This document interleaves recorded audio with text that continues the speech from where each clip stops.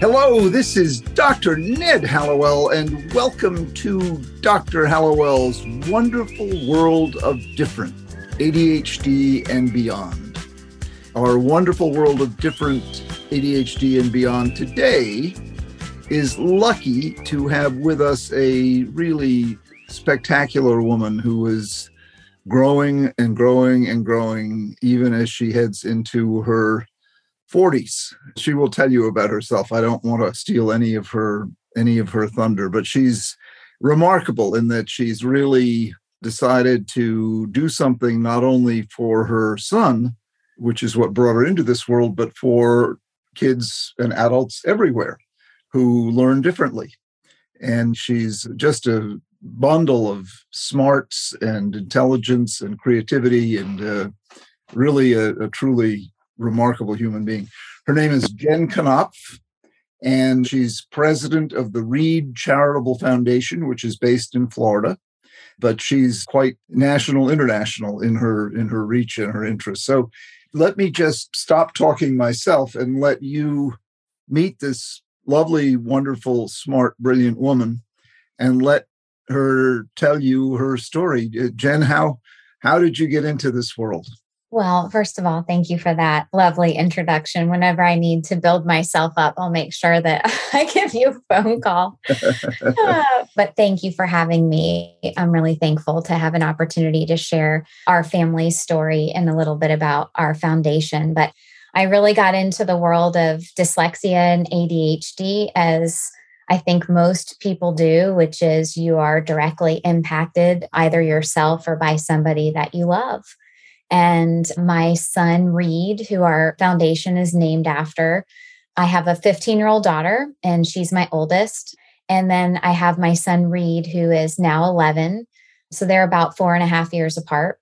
And Kenzie's a neurotypical learner, very quickly picked up reading, writing, spelling in school, and really even before school. She was one of those at like 2 or 3 years old who'd point out letters on a menu and tell you what the letter was and the sound it made. And so life went very simply until our sweet little Reedy came along, and he's equally as bright and intelligent and articulate, very high vocabulary. He's in a double lawyer household and we never stopped talking. So our kids never stopped talking. When you say double lawyer, both you and your husband are trained as attorneys. Okay. Yes. And so everything seemed like it should be just like the experience with Mackenzie. And both kids, I've read to them since they were in utero. Reed, I still read to almost every night. And, so all the things you're kind of told that if you try hard and you're read to and you have access to books and vocabulary that you'll pick up reading. But, at 2 and 3 and 4 years old, when Kenzie was recognizing letters and letter sounds and recognizing words, Reed really wasn't. And, I recognized that and felt worried about it, but was kind of told, oh, he's a boy and everybody catches up and everybody by 3rd grade and, boys don't care as much. Don't compare him to Kenzie. And so every time I'd kind of have that mom instinct that I felt like maybe there was something else going on, it would get kind of squashed. And, he went to really nice private schools that have been around a long time. And so, I'm not an educator and I didn't go to school for that. So, I really kind of trusted that they knew more than I did. So when you would have, as you put it, these mom instincts that something was amiss, you'd talk to the teachers or the pediatrician and they would say what? Just he's developmentally appropriate. Not everybody picks up reading, writing, and spelling at the same rate. He's a boy. And so boys sometimes don't care as much about academic things in terms of maturity. Sometimes they'll get there a little bit later. Everybody kind of catches up by 3rd grade. So, just let things be. We'll wait and see. And I think, even some of the boy-girl stuff really fed into my gender stereotypes a little bit. And so maybe that made sense.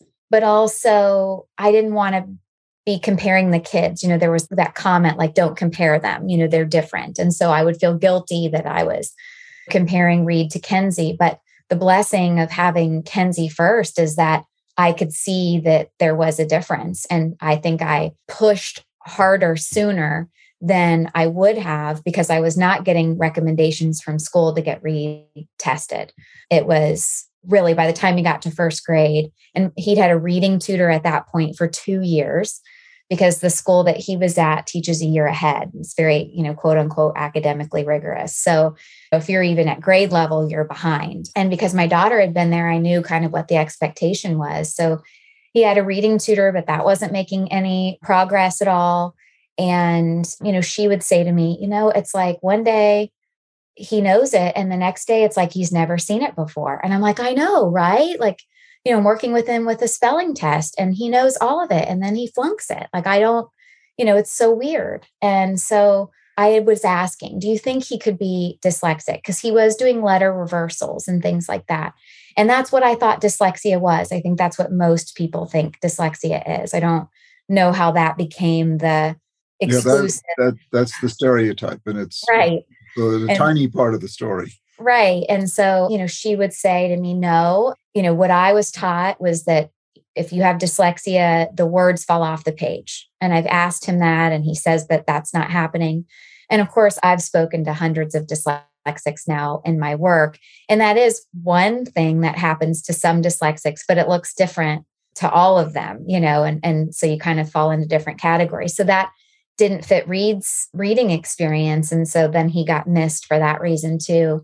But by first grade, and this is a little boy that was like so full of joy, so happy, so confident because he's a problem solver. So even as a little guy, if he wanted to do something and I couldn't figure out how to make it happen, he could, particularly mechanically, and so he'd get lots of praise. He'd take things apart and I'd be like, oh no, the remote control.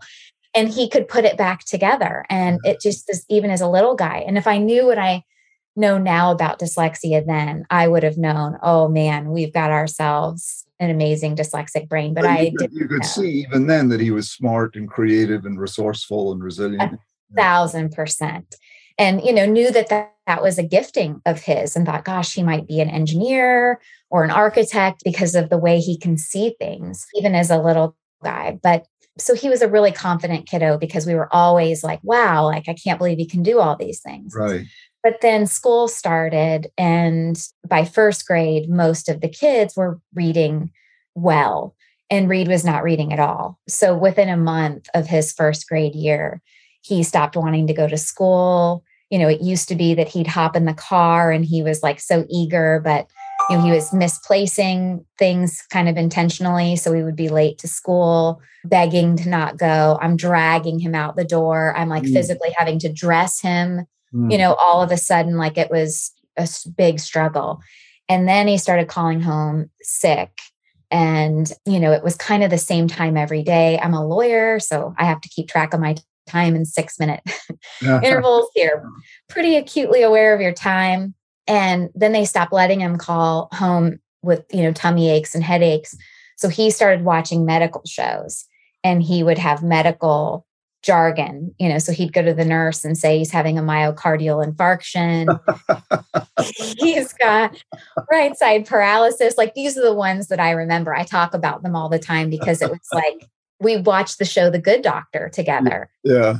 He would be glued to it. And then the next day, he'd have like the main problem, that was on the show. That's and great. So the nurse loved it. He was this little blonde-headed, cherub-cheeked, 6-year-old. And it was so adorable. But, I was also like, but there's a problem here. Like, why is he wanting to come home every day? And so it wasn't until like November of his first grade year that I was drilling him on sight words and spelling tests. And he just broke down one night and he's just like, Mom, I always cry when I say this. And he's like, Mom, I'm the dumbest kid in my class. He's like, I'm the only one who can't read. And please stop making me go there. I don't belong there. If this is life, I don't want to do it. This is terrible. Right. And, to have your 6-year-old, and I'd seen it, the dumbest kid in the class. Yeah. Right. And he's so anything but dumb. Right. And you could see how smart he was. He just. And in, 2 months, 3 months time, like, it's shocking, I think, how quickly that shift happens in their minds. Right. You know, it's quick and it's deep. Yes. The wound is deep. And I don't think people really understand that, how scary that shift is and how hard it is to bring them back from it. Right. So I went to the school. I'd never really had to go there before because everything was easy breezy for my daughter. They acknowledged that they were making him stand up in front of the class every day to read and that they were not going to stop doing that because they considered it an accommodation. So based on my mommy instinct, they considered it an accommodation to publicly humiliate him? To not publicly humiliate him. Yeah. So I don't understand. If they were making him stand up in front of the class and try to read, wasn't that humiliating? Yeah. Well, I said, could we please stop doing that? And they said, no, we consider that an accommodation. The only way we'll stop doing it is if he has some kind of diagnosis. Huh. So they couldn't see, couldn't they believe what their eyes were showing them? The statement that I got was they could tell he was a social kiddo. He really cared about what his peers thought, and that they felt like he was being lazy. Not that he wasn't capable, but that he was being lazy. And this is what makes my blood boil. I mean, I know. It's just so wrong. And here's a private school, supposedly people know what they're doing, and they completely missed it to the point of doing him active damage. Well, what's so interesting to me is I will speak to individuals that are your age that had this experience as a child. And they're like, well, I'm sure it's much better now. And I'm like, it still happens. Decades later, we're still doing the same thing to kids in school, day in and day out. It shocks people, particularly that have had this experience, but aren't in the education space, aren't in this space, you know, and I also talk to people globally. And so sometimes we'll have people say, well, I'm sure it's different in the United States, but here. And I'm like, no, it's no different. This is a global problem and we haven't done anything about it in decades. And we're what did you do? So what did you do after he cries and says, Mom, I'm the dumbest kid in the class. Please don't make me go to this place anymore. What did you do?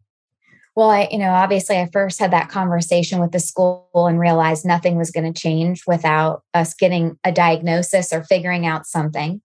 So I said to the school, okay, well, where do I go? If I have to get, and they were like, well, they really discouraged it. They're like, it's expensive.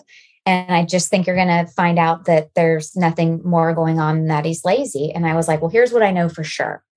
The boy is not lazy. Right. You cannot imagine what we go through at home to try to be successful during the school day. Yeah. And so I don't know what it is, but it's not lazy. And so where do I go? And so they gave me the name of a neuropsychologist. And, it took probably a month to get into her.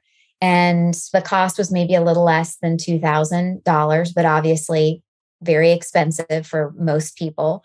Also, when you've been discouraged from doing it. So basically they're saying you're going to throw away $2,000, thankfully I was in a financial position to take that step. If I hadn't been, I probably wouldn't have done it because I would have been afraid I was wasting my money. But I had this instinct and it was, what else were we going to do? So we got him tested and found out that at the time he was dyslexic and dysgraphic. But even then, I didn't understand what that meant. I certainly didn't understand dysgraphia. I'd never heard it before. Dyslexia, I thought, was reading backwards. And so, they recommended that we find a tutor that was trained in Orton Gillingham. Let me just interrupt for 1 second for people listening. Dyslexia is a very complex condition. A simple definition of it is you're slow to read and spell your native language. The reversals may occur or may not occur, but they're in no way are they a hallmark of it. Yet the general public thinks that's what it is. And dysgraphia just means you have bad handwriting. That can get you into trouble in school. Even though we live in a keyboard world, school still wants you to have penmanship, is what they used to call it when I was in school.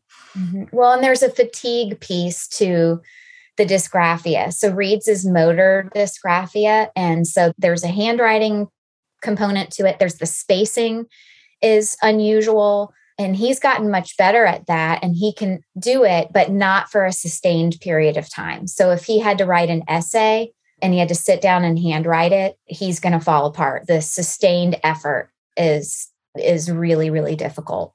And I didn't know anything, about dysgraphia at all. I'd never even heard of it. And dyslexia, I had a complete myth-based, belief of what that was. Right. But what she said is that he needed Orton-Gillingham, which of course is another thing I'd never heard of before. Right. But at least I have a research background. And so I start researching it and find that, in Central Florida, which is where we're located, there was one person 4 years ago who was certified at any level in the academy, working privately to support students with dyslexia. Wow. And of course, we know that 1 in 5 have dyslexia. So her wait list was very long, and she was, expensive because she has this expertise that no one else has. She's amazing and started this process for us of really changing, Reed's life and ultimately our whole family. But, what happened was he couldn't get that tutoring during the school day. We had to take whatever sessions we could get because she had a wait list. So if somebody canceled, we could go, which meant no more playing t-ball with his buddies after school because you had to have the availability to be able to go and tutor. So this thing that he loved to do after school that also allowed him to blow off steam was taken away. And this thing that he was good at and he could be successful in front of his peers. And he was exhausted. He'd go through the school day, no support, no accommodations, no one understanding, and forced to have to try to read, write, and spell with, no support, and then go to even tutoring. after you got the diagnosis, they weren't helping him? No, I don't think we ever had a week where the accommodations that were recommended by the neuropsychologist were met in full. And in fact, in that particular instance, one of the recommendations was, his spelling words, the list needs to be shorter and it needs to be rules that he's actually learned, not just this week we're learning, basically memorizing is what we expect our kids to do. Right. And 34% of them can do that, but the other 66%, as we know, cannot. So, and dyslexics are impacted the most, and they refuse to do that. So ultimately, the teacher refused to do that. So ultimately, his tutor gave him his spelling tests and then would tell the school what his grade was. And that was his spelling grade because the teacher would not do the other word list. So I knew I had to get him out of there. Not only did the school not get it, they were actively obstructionistic. Yeah. Yeah. This teacher in particular. Yeah. I think, I've heard better things. I think she's learned a lot at Reed's expense. But I think, what I always tell him, because it's if her name comes up, it visibly impacts him. And I always tell him, you went through a lot with her, but because of you, she's learned so much, and other kiddos get to benefit because of what she learned through you. So did you leave that school? We did. I wish. So let me say 2 things about them. One, they're getting all of their teachers trained in Orton-Gillingham right now through Reed Charitable Foundation. So to their credit, it's taken time, but they recognize that this is really important and it benefits all kids, and that dyslexic students are actually really bright and you want them to be alumni of your school. These aren't kids that, should be in special schools and whatever. They're really bright kids. You just casually mentioned Reed Charitable Foundation. So what is that and when did you start it? Yeah. So when we went through this process with Reed of getting him tutoring and the expense, we were the lucky ones in that we could afford to do it. And I could leave my job and dedicate our lives really to this. But what I realized, first of all, is that our family was in turmoil, though. Reed was really struggling. He wasn't getting to do the things he loved to do. His sister was incredibly resentful because our lives really centered around what Reed needed. And, it was a pretty impressionable time for her. I used to watch her at her sports, but instead I just drop her so I could go get Reed and then pick Reed, like all those things that I know it sounds so silly, but it's the separating of a family is what happens. You're all of a sudden not really a family unit anymore. You're managing, and he'd get done with tutoring. He's exhausted. And then he still have homework to do. And we still hadn't eaten dinner. We aren't together as a family. We're not spending it. We were falling apart as a family, and we were the lucky ones. And so I was like, what happens to families who don't have all the things we have? And we're not doing good over here. And of course, I start researching and really start realizing, that this impacts 20% of the population. 66% of our nation's kids can't read at grade level. Orton Gillingham's incredibly expensive, both for tutoring and getting teachers trained. There's so few schools that provide this type of instruction. And typically it's very expensive private schools, that most families could not afford. So I knew once we got our feet under us that I felt so passionately that this training should be accessible to all teachers so that all children have a real chance to learn to read, write, and spell. And so we started RCF in October of 2019. We started it by doing a free community education event. We brought Jonathan Mooney, who is a 3-time author. He's dyslexic and has ADHD. Not only do I know him, but I got his first book published by introducing him to my agent. And I wrote the introduction to it. Oh my gosh, I didn't realize that. Oh yeah. It's such a small world in so many ways. I spoke to somebody about you. He wrote me a letter saying, "Can you help me find an agent?" And I said he was at Brown then, so I introduced him to my agent Jill Neeram, and she loved the idea, and they published the book. Well, it was his third book, and Normal Sucks, that he came and spoke. My husband and I privately paid to bring him. Now, with your Southern accent, the way that title came out was Normal Sex. That's not the title of the book. No, Abnormal Sucks. Normal Sucks. Yes. Normal yes. Sucks. Yes. Normal exactly. Sucks. He's got a great, of course. Well, that doesn't sound that fun either, does it? I'd like to write a book called Normal Sex, but the book was Normal Sucks. Sucks, yes, SUCKS. Right. And we had over 350 people show up on a Wednesday night at 6:00 in downtown Orlando from all over the state of Florida, because there's no support here. It's pretty shocking. And of course, again, there's such a huge need.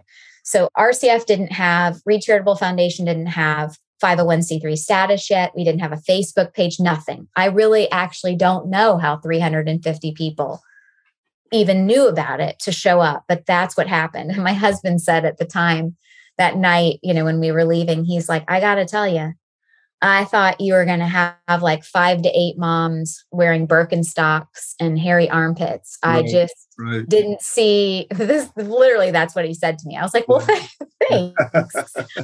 But he's like, I think you're onto something. And I was like, well, I know I'm onto something, because if 1 in 5 kids have dyslexia and I don't know a single person, somebody's not being honest here. Right. No, you were stuck in the. And you're right. It's still like that in a lot of places. It's smart and stupid are the 2 diagnoses, and try harder is the only treatment. Or get punished. I mean, get humiliated, get shamed. And in some schools, you get spanked for not being able to read. I mean, it's terrible. The level of ignorance and mistreatment these kids receive. And as you point out, they're very often the most gifted of all the kids in the class. Yeah. Well, and, behavior is obviously a thing that starts that didn't with Reed. His behavior was illness, just trying to get home. But, that's the other really common thing that happens. And what we hear so often is, especially in adults who reflect back, that they're like, I would do anything to get out of the classroom, and I'd much rather be the bad kid than the dumb kid. And so you do all the things, and it starts with being sick and forgetting your shoes and whatever. But if it means being difficult, calling people names, hitting people, throwing things, cussing, whatever it takes, the older kids get and the worse and worse they feel, they're willing to do anything. It's so impressive what you did. So you got him the help he needed. Then you started a foundation to bring to your area the help that other people needed. And I'm going to move us along a little bit because we're going to run out of time. But when did you start to feel that, you were really onto something and you were having a bigger impact than just on Reed? Not to say just on Reed isn't a lot, but Well, I think one, that first event, there were so many people. And then from that, immediately there were families that reached out and said they wanted to get involved. How could they help? We did what we thought was going to be a little fundraiser that December. This was right before COVID. And, we were like, if we, this family does this beautiful Christmas lights thing, and they're like, we could open it up in the backyard, make it a private event. Maybe we could raise $5,000 to help you get started. We raised $62,000 that night. Wow. People, donated food, auction items. Like it was this full event that, we put together in like 3 weeks. And then we started training teachers. So that's what we do. There's dyslexia empowerment and raising awareness and creating a community, which is all really important. And then our how is really training teachers in Orton Gillingham and making that accessible. So right now we train public school teachers for free. And we train everybody else. So private school teachers, related professionals in the dyslexia space or speech language pathology, homeschool parents, anybody else at a cost of $200. Wow. And it's the Orton Gillingham Academy training. So it's pure OG. It's, not a program. It's really the true Orton Gillingham approach by a fellow through the academy. And that training is typically anywhere from $1,000 to $3,000.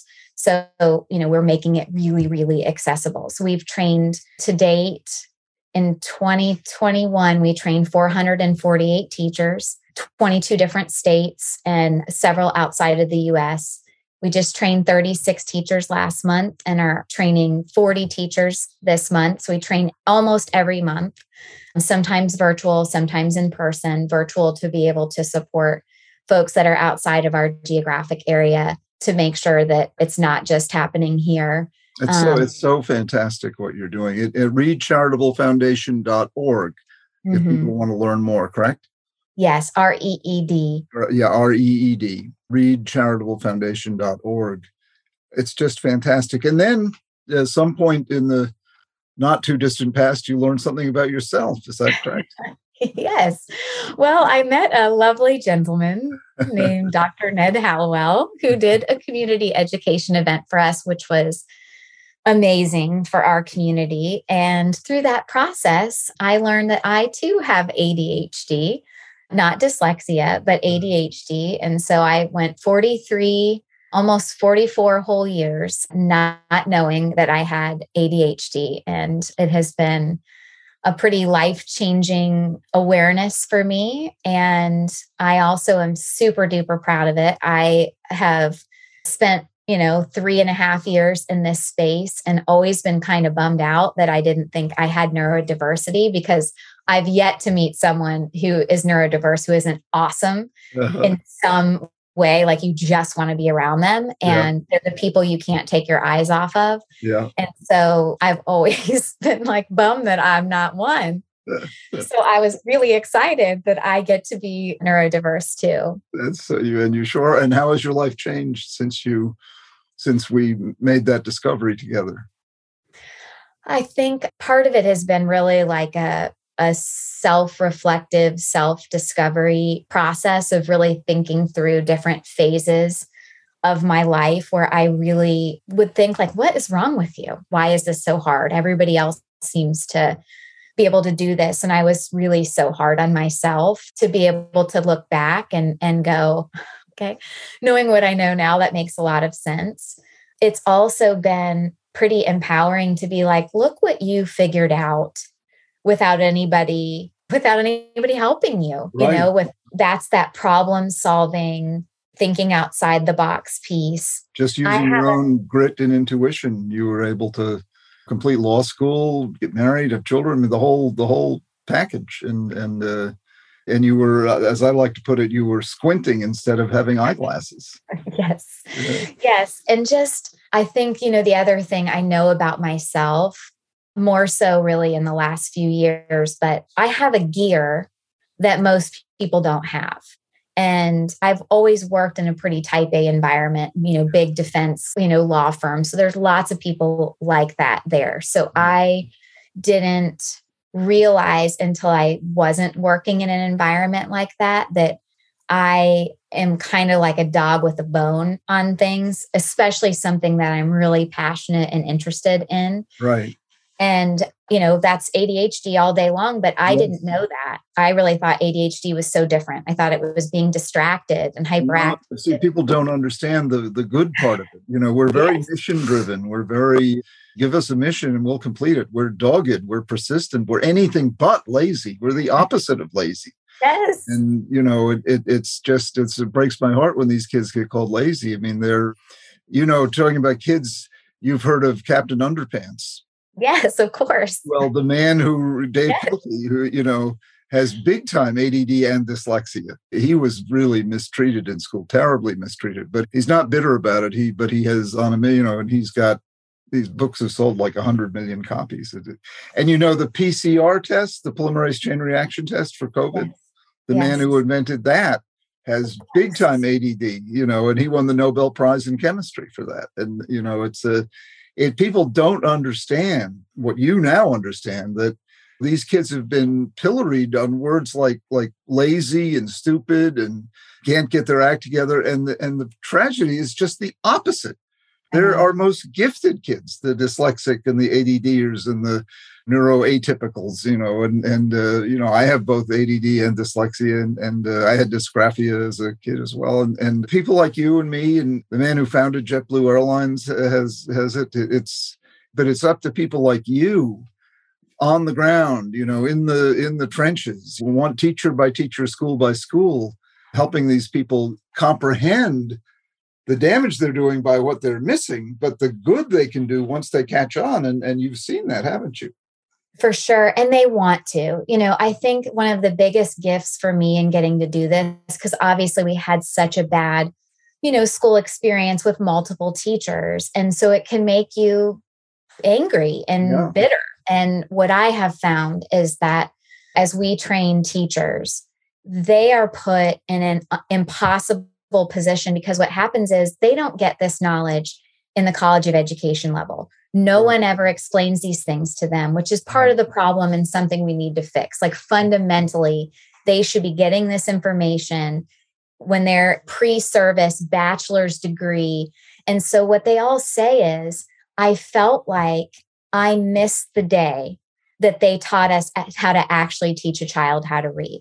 Right. And I must have skipped or had a late night drinking session and skipped on the day that they talked about dyslexia and ADHD and what it really is. And so I get into school, and that is fundamentally what I am expected to do. And I do not know how to do it. Right. And I can't tell anybody that I don't know how to do it, because I think everybody else knows how to do it. Right. And so we set them up for failure, and we set them up to be very defensive, because they are afraid that they miss something and I'm going to lose my job. I can't level with the mom sitting across from me and tell her, you know what? If Reed can't memorize these words, I don't actually know how to tell him how to break this down. Right. She's going to lose her job. I'm going to go tell the principal that Mrs. So-and-so is not qualified to teach whatever grade, and she's going to be in trouble. So we create this like fear and frustration. Yes. Everybody, we all have this expectation somebody has knowledge that they don't have. Right. So what you've done is you just bring in the knowledge, and you don't single anyone out. You just say, here it is. Eat at the trough of knowledge and drink at the trough of knowledge and spread it around, and then suddenly these kids who have been shunned and misunderstood start thriving and winning Nobel Prizes. And, it's a positive story that just can't be told often enough. Well, what would this world look like if these kids were actually empowered and given the knowledge that they need from the very beginning, which, by the way, benefits all kids. So even if your child, like my daughter, is one of the 34 percenters that just picks it up and memorizes, Kenzie would be better off if she had gotten Orton Gillingham from the very beginning. Reads it better. Everyone is helped by it. Yeah. 1,000%. And I think that's another just big misconception, is that people are like, that's for kids with a learning difference. That's for stupid kids. That's what people think. Right. And it's so not true. I mean, it's for everyone, but it's particularly those of us who learn differently, who live in the wonderful world of different. They really need it. And Jen Knopf, Knopf, Jen Knopf, what an angel you are. What a true angel you are. Look at when you went from a place of desperation and crying with your son Reed to a place of triumph, and you're helping so many hundreds of thousands, millions of people with your bounty, your knowledge, your magical touch. I mean, it's a wonderful thing in Central Florida to be shining a light that's really shining around the world now. You've really grown, and you're doing such incredible work. I just can't congratulate you enough. It is a really beautiful team of people that have come together that are impacted just like my family to make this happen, both from an organizational perspective. Our team is incredible, but also families that trust us and donate to be able to help make this happen. And what I want to say too, just about Read, just as kind of like a where we are now kind of thing, because this just happened. Every 3 years, they have to get a new neuropsych evaluation to maintain accommodations and things like that in school. So he just had his done in November. And the neuropsychologist, first of all, it's, 2 days, like kind of the whole morning for 2 days. Right. And the last time he went was the first time he went and was not a good experience.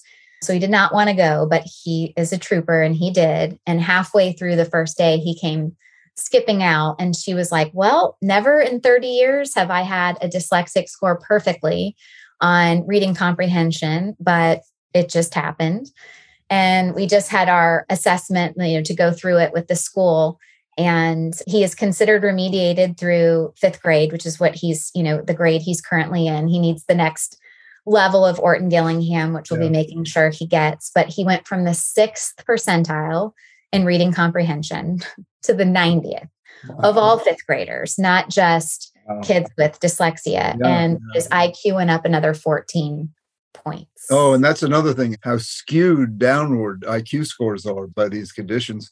The most dramatic I ever saw, and neuropsychologists have trouble even believing this, the very first boy I ever put on stimulant medication for ADHD back in 1981, his IQ when he came in was tested at 70, which is borderline what used to be called retarded. After we kind of cleaned him up, got to know him a little bit, and started him on stimulant medication and retested, his IQ came out at 140, which is borderline genius. So I've never seen that amount of it, but it's not uncommon to see a 10 or 15 or 20 point. And supposedly, IQ is not, doesn't move like that. But if you think about it just for half a second, if you can't read and you can't pay attention, how can you do the test? It's going to be skewed, well, anyway, Jen Knopf, you're one of my heroes. Thank you so much for joining us on the wonderful world of different. You're just from heaven. Will you make me a promise and do this again sometime? Absolutely. And thank you so much. And I will be asking you to do the same for us, because your story and your knowledge, deep expertise is so important. And what you did for our group in terms of dispelling the myths and talking about medication, we need people that are actually knowledgeable, sharing real information so that people can make good decisions for their kiddos. Absolutely. Yeah. And, like I said, if you want to learn more or get involved, go to readcharitablefoundation.org, and that's REED, charitablefoundation.org. If you want to reach Jen directly, you can email her at jen@readcharitablefoundation.org. And if you want to reach us, email us. We wish you would, with show ideas. If you like this show, if you have other ideas for shows, please, please, please, we live off of your feedback. Just email us at different@hallowellcenter.org. That's the word different @hallowellcenter.org. We're very eager to grow this audience, and by having guests like Jen Knopf, who's an angel for sure, we just need your support. So please email us different@hallowellcenter.org. We read them all, get back to you, and tell us who else you'd like to have on the show. Jen Knopf, thank you from the bottom of my heart. Thank you, thank you, thank you. Yes. And for now, this is Dr. Ned Hallowell saying goodbye for the wonderful world of different ADHD and beyond. Until next time, bye-bye.